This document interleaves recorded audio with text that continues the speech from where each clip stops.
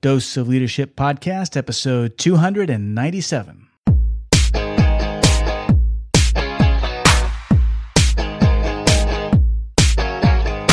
Welcome to another episode of the Dose of Leadership Podcast, the show that brings you inspiring and educational interviews with today's most relevant and motivating leaders. Each episode is dedicated to highlight real-life leadership and influence experts who dedicate their lives to the pursuit of the truth, common sense, and courageous leadership. And now, here's your host, Richard Ryerson. Hey, welcome to the show. Richard Ryerson here. Thank you for tuning in to Dose of Leadership, the show where we talk to the engaging conversations with top thought leaders on the topic of leadership, personal development, entrepreneurship. We kind of cover the whole gamut, but leadership is the umbrella that we're all here for because we're all called to leadership, right? We're all here to do what it takes, to learn what it takes to become a better leader in every aspect of our lives. That's the goal, and hopefully this show can help you. One of the resources that can help you in that journey. Great guest today that's going to help you in your leadership journey, and it's Tim Link. Tim Link is an executive leadership coach that lives here in Wichita, Kansas. And he's been in my LinkedIn circle here locally in town. And as I network here around Wichita and my local area, people say, man, you need to meet Tim Link. You need to meet Tim Link. Finally, we had lunch, and finally we decided he agreed to sit down with me face to face. So it might sound a little different because we were sitting in a room together with lavalier mics. And I just really enjoyed this conversation. Tim really understands leadership, and since 2001, he's led a wide range of coaching engagements for Fortune 500 companies, fast-growing startups, enterprising nonprofits, and it's all about cultural transformation for him. I love his views on culture and the impact within the organization, and it's just a really fun conversation. He does hold a Master Certified Coach designation, which is the highest level of credential awarded by the International Coach Federation. And I've already learned a lot from him just in my short engagements with Tim. I look forward to learning more as I improve as a leadership coach myself. He's a lifelong Kansan, and you're really going to enjoy his story about how he started in radio and then ended up in the leadership space. So I think you're really going to enjoy this conversation.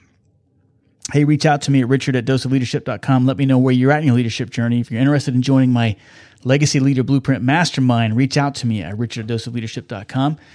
I'm doing a special thing this summer where I'm actually recording 2 special sessions. In addition to the 20 videos and the 4 masterminding sessions with me, I'm throwing in 2 roundtable discussions with top thought leaders. Someone like a Tim Link or someone like a Jim Kouzes. I'm working on the names and finalizing as I'm recording this even now, and I'll be announcing it soon. But if you join now for $349, or you can spread it over 3 payments, $130 a month, you can become part of this mastermind. You got to apply, though. You can't just pay. You need to email me, let me know you're interested, and we'll have a conversation to see if you'd be a good fit.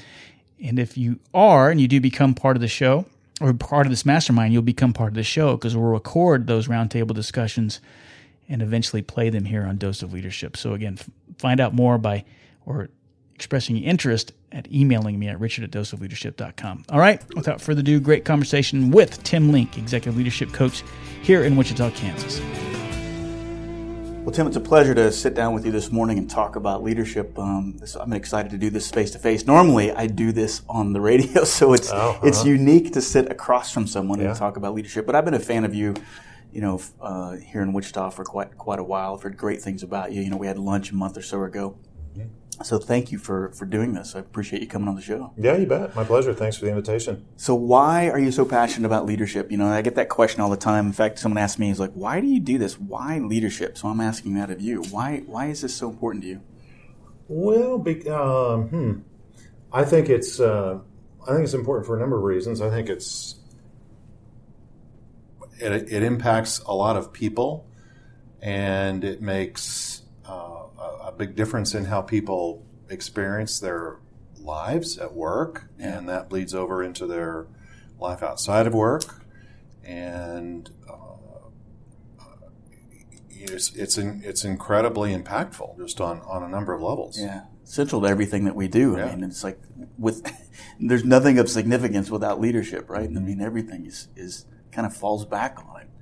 And I think when people have asked me that, I said, well, because without it, I think for me, I know personally, I was always focused on one aspect of my life, right? It was always focusing on my career. I was thinking leadership, I thought career. Mm-hmm. But then when I finally started things started changing when I put it in every aspect of your life, right? It's because they're so universal, right? The principles are so universal to everything that we do.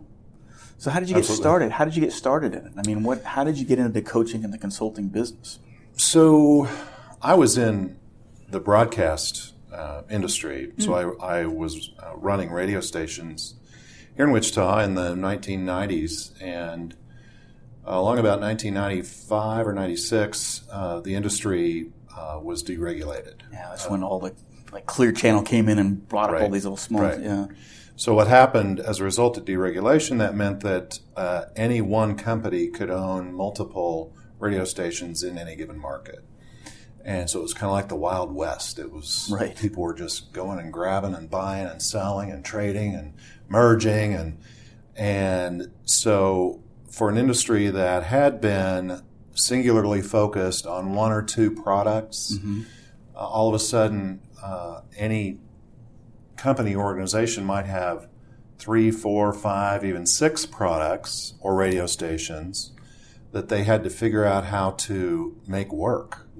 And not only that, but the people that were now all under one roof were people that had been fierce competitors and engaged almost literally in hand-to-hand combat out in the marketplace. It was a very fierce, competitive, very fun, but very competitive industry. And so I was on the front lines of that and was really forced to figure out how to get people to come together in a new way. Right. And not only come together and learn to work together, but there was an expectation that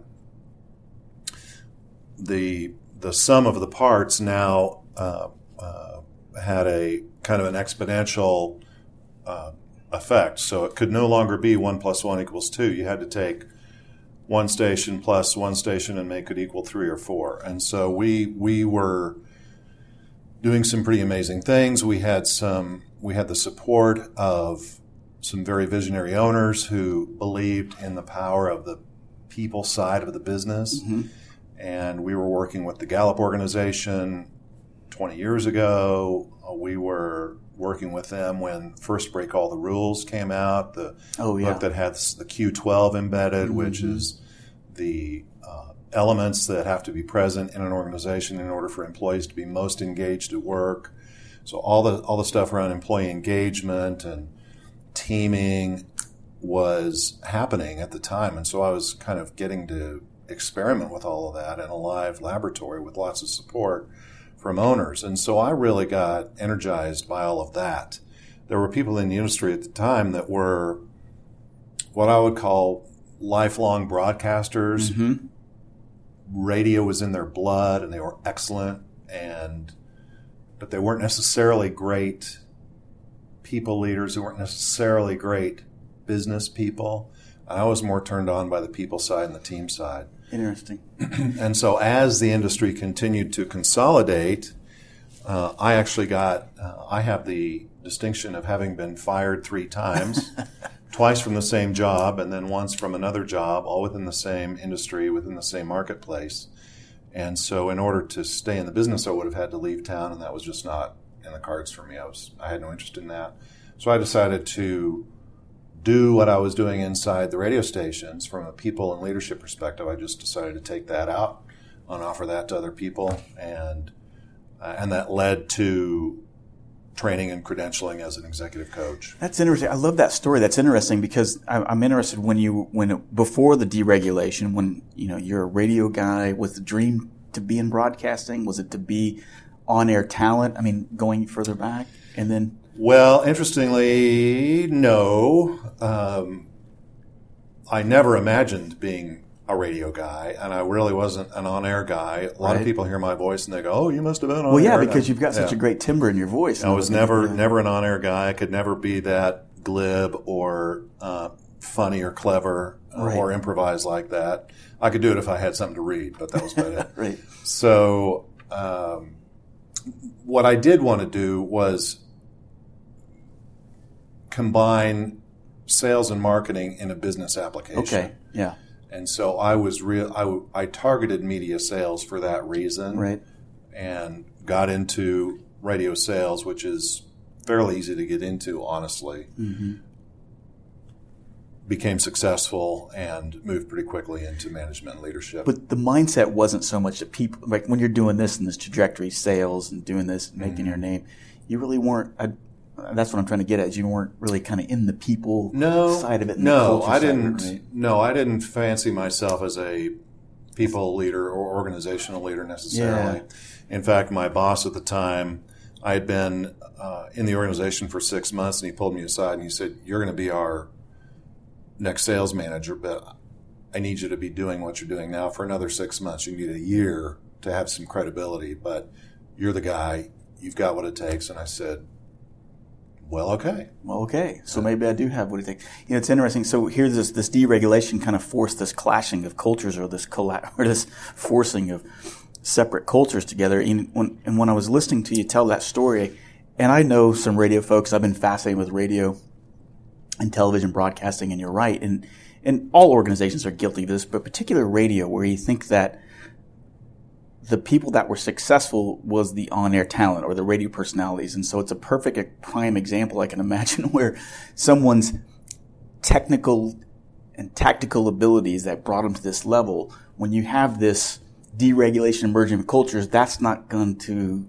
those, what we perceive as on-air talent or the successful people in the business, that's not what's going to drive us to success, right? So that's kind of absolutely right. Yeah. It's much more adaptive.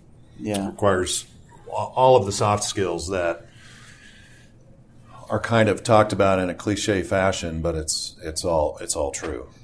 I can imagine, because and radio has a reputation, particularly if you look in the 70s and the 80s and the 90s, particularly in the 70s and the 80s, of a very toxic culture or a place. It's not really a people-oriented business. You spit people out. I can imagine. So I don't know if it was like that in Wichita, but it was actually quite fun. It was really very, very fun. It was a blast. Yeah, I can imagine. You play records all day long. You meet rock stars. You go to concerts. Yeah. You hand out tickets. You sell advertising. You help people with their business. Mm-hmm. It was also a very lifestyle-oriented business, especially on the programming and on-air side. I mean, those folks lived and breathed. Yeah. It was their total identity, and it was a 24/7 business. Right. So here we are. We're forced to, as you said, you're starting to find break all the rules. You mentioned that, and this idea of people and culture. I have matured over the last, particularly doing this show, not really appreciating how important culture is to. I used to think it was all about strategy and planning and this and that, but culture eats that for lunch every single day. That's right. Right. You can have the best plans in the world, but if your culture is screwed up, it's not going to happen. So I don't know if I'm a recent convert. The last 4 or 5 years I've really been this. It's the culture, the culture. And I came from the Marine Corps, and after I was out of it, that's why they're so good, because everything they do is about the culture. It is a culture of leadership. Everything is intentional about bringing the people in and making them feel like they're part of something special, bigger than themselves. How does that play into your kind of philosophies and teaching, this idea of culture? I mean, what does that mean to you? Well, I think it's everything. I define it as it's the set of unwritten rules that govern everything. Right. So it impacts the behaviors and attitudes that enable, you name it, a household, an entrepreneur, a small business, a community to be successful and make progress. And it's often misunderstood. It's often underappreciated. And as you said, it eats strategy for lunch. It also takes people out. Yeah. It's cited in research as the number one reason for leaders' failure is the inability to understand and adapt to and assimilate into the culture. You can't change anything until you integrate into it. Exactly. And I think that's important to note too, that everybody talks about culture, changing the culture, improving. I mean, you have one whether you try or not. I mean, That's you right. have a culture right now. That's right.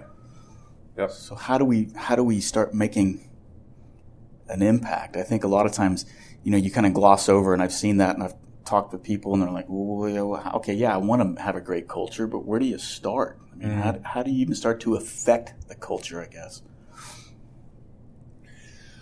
Well, I think it's a function of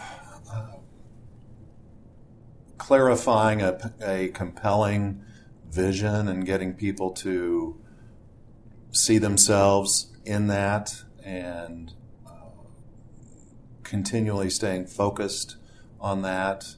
Another way of saying that is being very clear about an organization's purpose, what they're about and why they exist, for what reason. And it's got to be more than a paycheck, more than just jobs. Simon Sinek is a guy that you are probably aware of. Yeah, he's been on the show, yeah. Oh, has he? Yeah. He's been very popular in the last 3 or 4 years. And the thing that I think the thing that catapulted him into popularity was his TED Talk on The Power of Why. The Power of Why, yeah. So nobody cares what you're doing; they care why you're doing it. Yeah, and so I think that's an element of culture. Yeah, I think that understanding why I know, and I've talked about this in the show a lot, and maybe I don't know if it's becoming a buzzword or cliche, why do you exist? But I go back to even thinking of my Marine Corps experiences and why they were so successful at what they did was because in a chaotic environment, such as a combat or an asymmetric situation like that, the only way you can succeed is if the people on the front lines and the lower echelons of the hierarchical ladder, I guess, are empowered to make decisions without asking for permission to the maximum extent possible. But the only way that you can do that is if the senior leadership is communicating maniacally, I like to say, what we're trying to accomplish and why. Mm-hmm. And so if I bring you into the fold and say, Tim, this is what I want you to do, here's where you fit in, and then I keep taking you back and showing you the big picture and how that, and that in theory sounds easy, but I mean, to me, it's the senior leadership's job to define the sandbox, right? And too often I see the senior... And the kind of the picture of the future. Where is it that exactly. we're headed and why? This is why we're going this way. Because if you do this is what we're trying to accomplish, and this is why it's important. Because the freedom of the world rests on it, or whatever. Oh, absolutely. But I mean... this is why you're important in that. Right. The challenge is, I've found when... both in the military and in the corporate arena, it took a lot of discipline for me to do that, because what happened was when I'd get pressure from, KPIs are red, budgets are, I'm gone over the budget, timelines are compressed. I found myself inserting myself lower and lower and lower, dispensing the efforts of those around me, and it became so insidious that 2 or 3 months go by and I realize I'm doing the job of what, 3 or 4 levels down. But all you're doing is directing and telling. Yeah. And I prided myself on knowing better, but there I found myself. Yeah, it's very easy to get caught. It's a very common trap. It's even on a less grand scale. We talk in coaching about how easy it is for leaders to just get caught by something, and so they just drive right into it. And there's some brain science behind that. It's how we're wired. We're designed to fix problems. We're socialized to fix problems. We want to be heroes. Yeah, put on the cape and fly right in. And the problem is, it's often not the right fix, and it disempowers the person that you're telling. It really does. So in coaching, and we tell people that we're training as coaches, or even if they're not training to be coaches as a profession, we're training them to be more coach-like as leaders. We ask them to just pay attention to that one moment where they get caught and they get tripped and they just want to jump in and fix. And rather than do that, instead of getting caught, we say, get curious instead and just start asking questions. I like that. It is I'm glad that you said that having that coaching mindset, no matter what no matter where you're at in the leadership spectrum within the organization, right? How do you get that coaching mindset? I didn't even really know what that was until I started coaching myself. I didn't even know what the difference between, what does it mean, the difference between coaching and mentoring and all that other stuff. But you're right, having that coaching mindset, and you said something that it really resonated with me, was, develop that curiosity mindset, be insatiably curious, start asking questions, right? Just kind of stop. Just because we're leaders don't mean we have to, like you said, jump in and start inserting yourselves lower and lower. Like, how do you do that? I mean, what are kind of the steps for maybe that mid-level supervisor, that mid-level manager to start developing a coaching mindset? What would you tell them? Well, I think cultivating the ability to be curious is one, and framing your role as one of learner versus fixer. And that's a delicate balance, especially in a middle management role, because you're getting directives from the top. You've got people on the front lines that are looking to you for direction.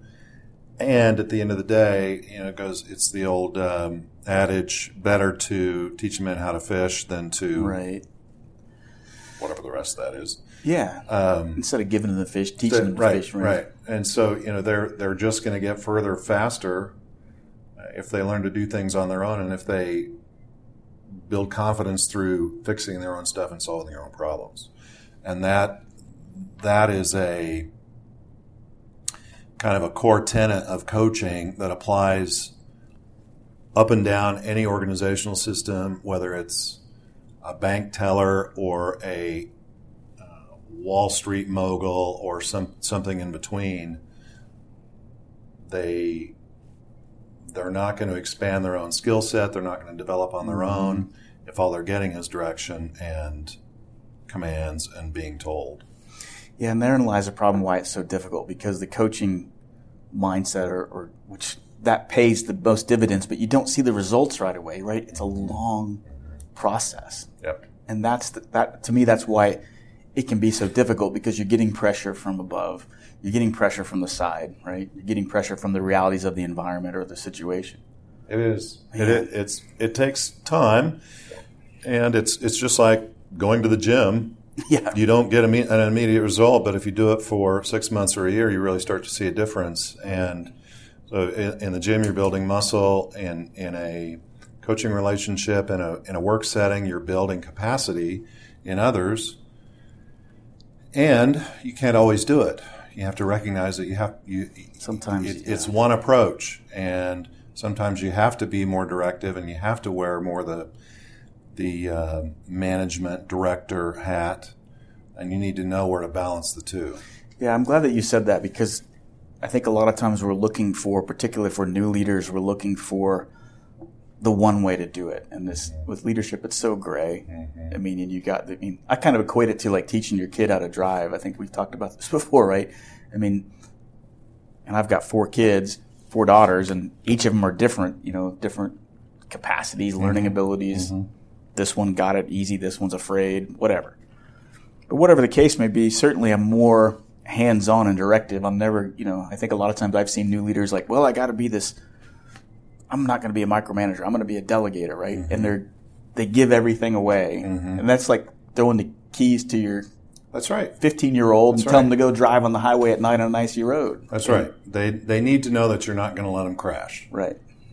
But you are going to let them find their way down the road. Right. And that gets to the idea of letting people take risks, making it okay to take risks.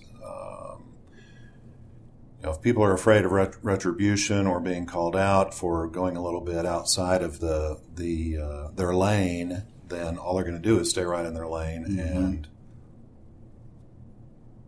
there's not much learning is going to happen. Yeah. What do you think some of the big reasons why new leaders fail? I mean, what are some of the big pitfalls that you see? So I think that really the theme there is the inability to really understand and read the culture. Yeah. And related to that, they either move too fast or too slow, so they don't understand the mandate. They don't understand the levels of permission that they have, right? Whether implicit or explicit. Many new leaders will come to me and say, well, I did such and such and I got in trouble. And I'll say, well, so what do you think about that? Well, nobody ever told me that would be about, well, okay, so how can you better read that? So they're looking for specifics and tangibles that they're not going to get. So they're often in ambiguous situations, but there's the culture that kind of underpins that dictates what is and isn't okay, what's appropriate style-wise or not, how fast or slow to go. And if they're not mindful of that, it's going to get them in trouble. It's like whitewater rafting. You're going down the rapids, and there are a lot of rocks underneath the surface that you don't see. Right. And if you're not careful, one of them will flip you over. Right. Yeah. I found probably one of my biggest mistakes as a new leader is it hit me like a ton of bricks. Is I didn't even think about how to lead up. Right. I was always thinking about, in air quotes, fixing, and that was a mistake too. Yeah. Fixing my people below me, to just get them to think like me, and that was a huge mistake. Yeah. And on top of that, I didn't manage the relationship up, which that really led to a lot of conflict. Yeah. And so, that's a big thing. I was just meeting with a new client yesterday who's an executive in a multi-state service operation, has a board of directors, and this person is doing an amazing job. The business is doing beautifully, and he's very concerned about his ability to bring the board along with him. And there are factions on the board, and he's having to manage through those. They are changing direction on him from time to time.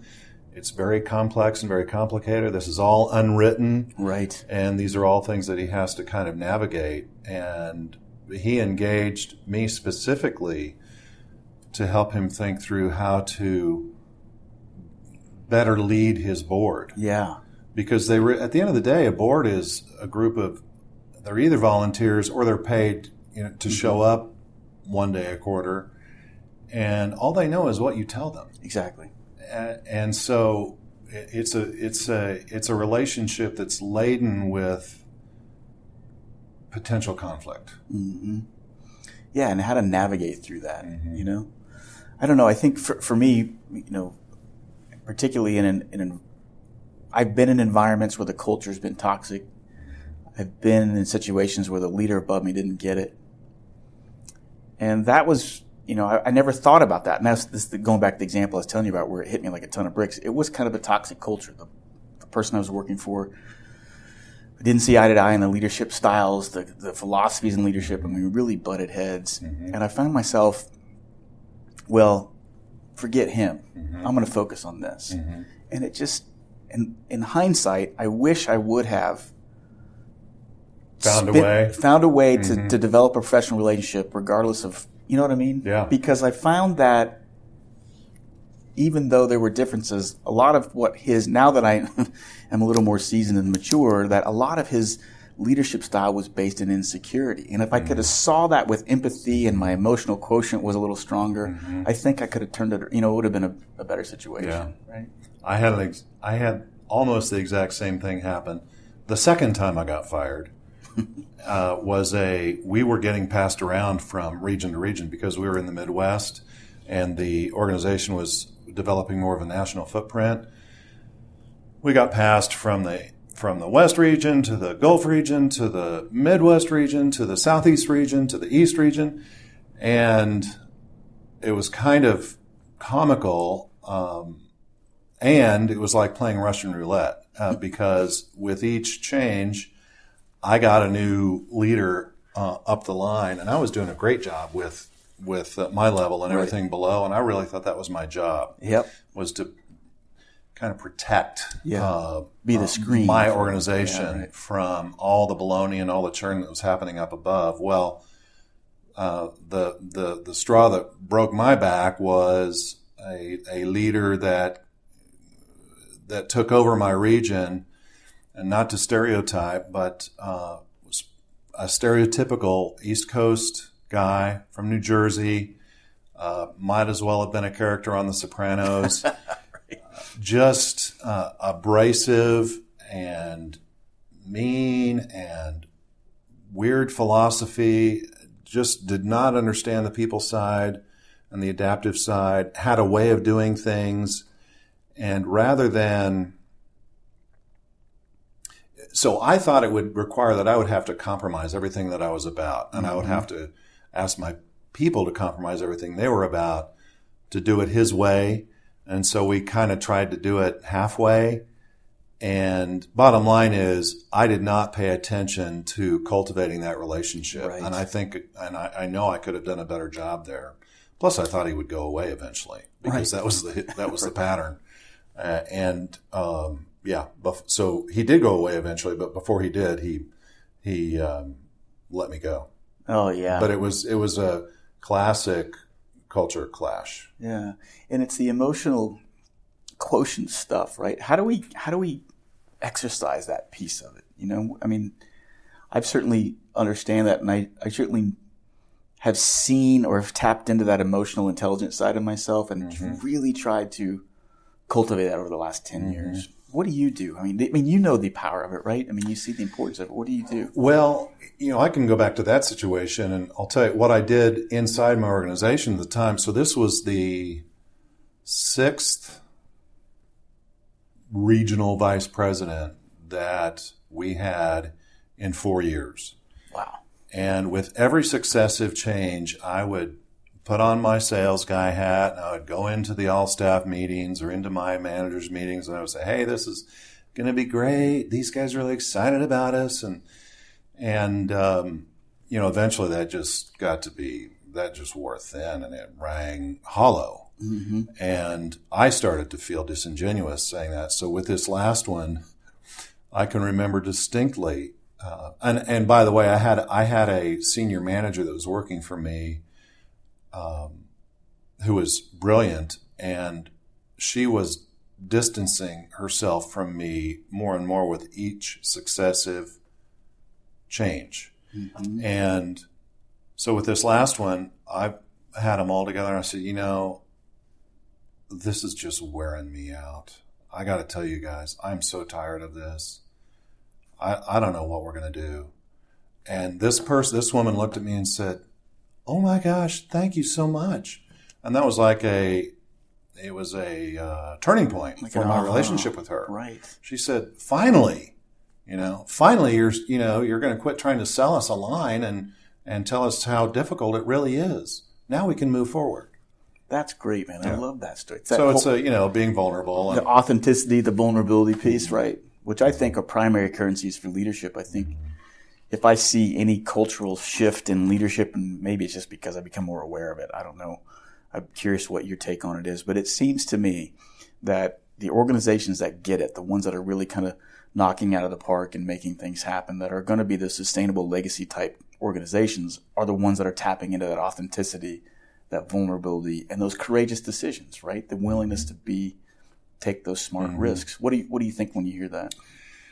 So I totally agree. Vulnerability is kind of a new buzzword, which is interesting and true. And I want to make sure that it doesn't become cliche, right? Because nobody wants a weak leader, right? But they do want people that are real, and real people are not perfect. Yeah. And so it's important that people are open about what they're learning and what they don't know, and how they're developing and what they're working on.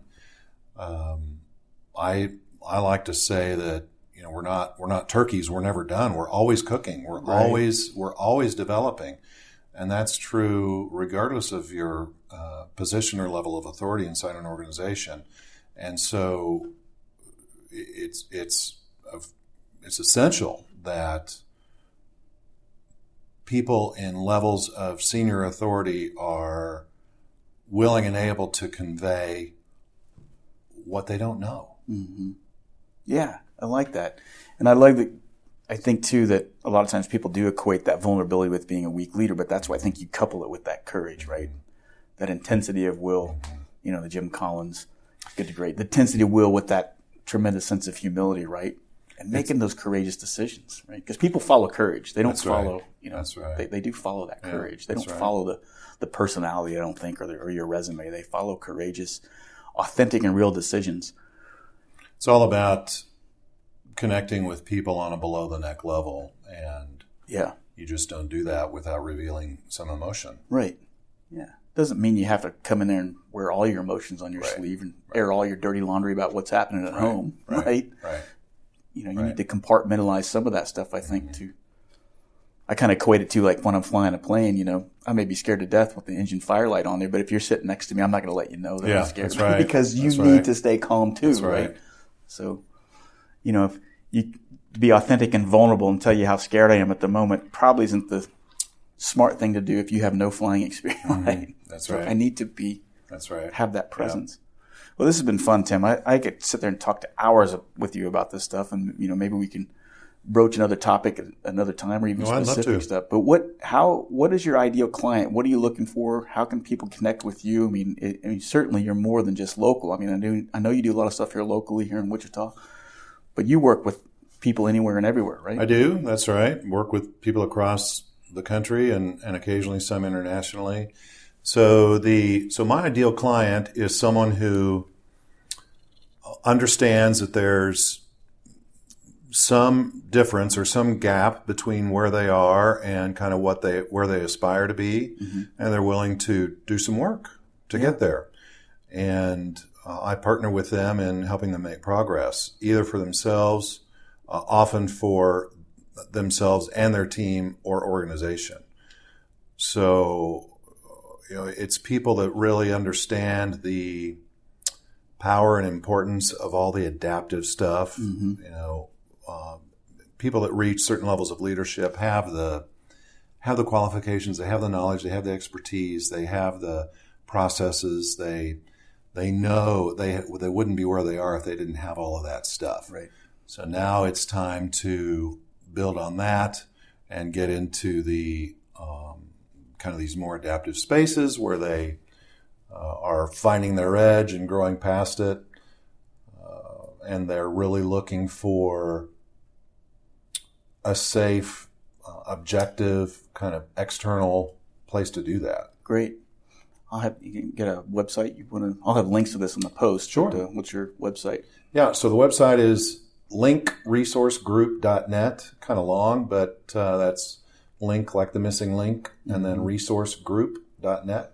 Perfect. I'll have a link to that on the post. Man, this has been fun, Tim. I really appreciate you doing this, and I've been wanting to do this for a couple of years, and so I'm glad that we did it. And hopefully we'll do it again. Great. Thanks for coming on the show. Good experience for me too. Yeah, thanks for coming on the show. Yep, you bet.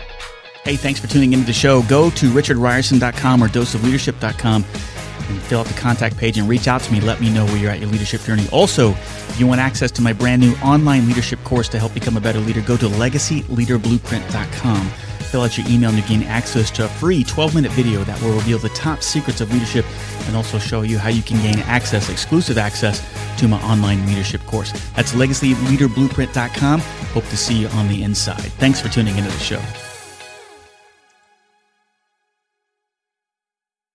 Say goodbye to your credit card rewards. Greedy corporate mega stores, led by Walmart and Target, are pushing for a law in Congress to take away your hard-earned cash back and travel points to line their pockets. The Durbin-Marshall credit card bill would enact harmful credit card routing mandates that would end credit card rewards as we know it. If you love your credit card rewards, tell your lawmakers, hands off my rewards. Tell them to oppose the Durbin-Marshall credit card bill.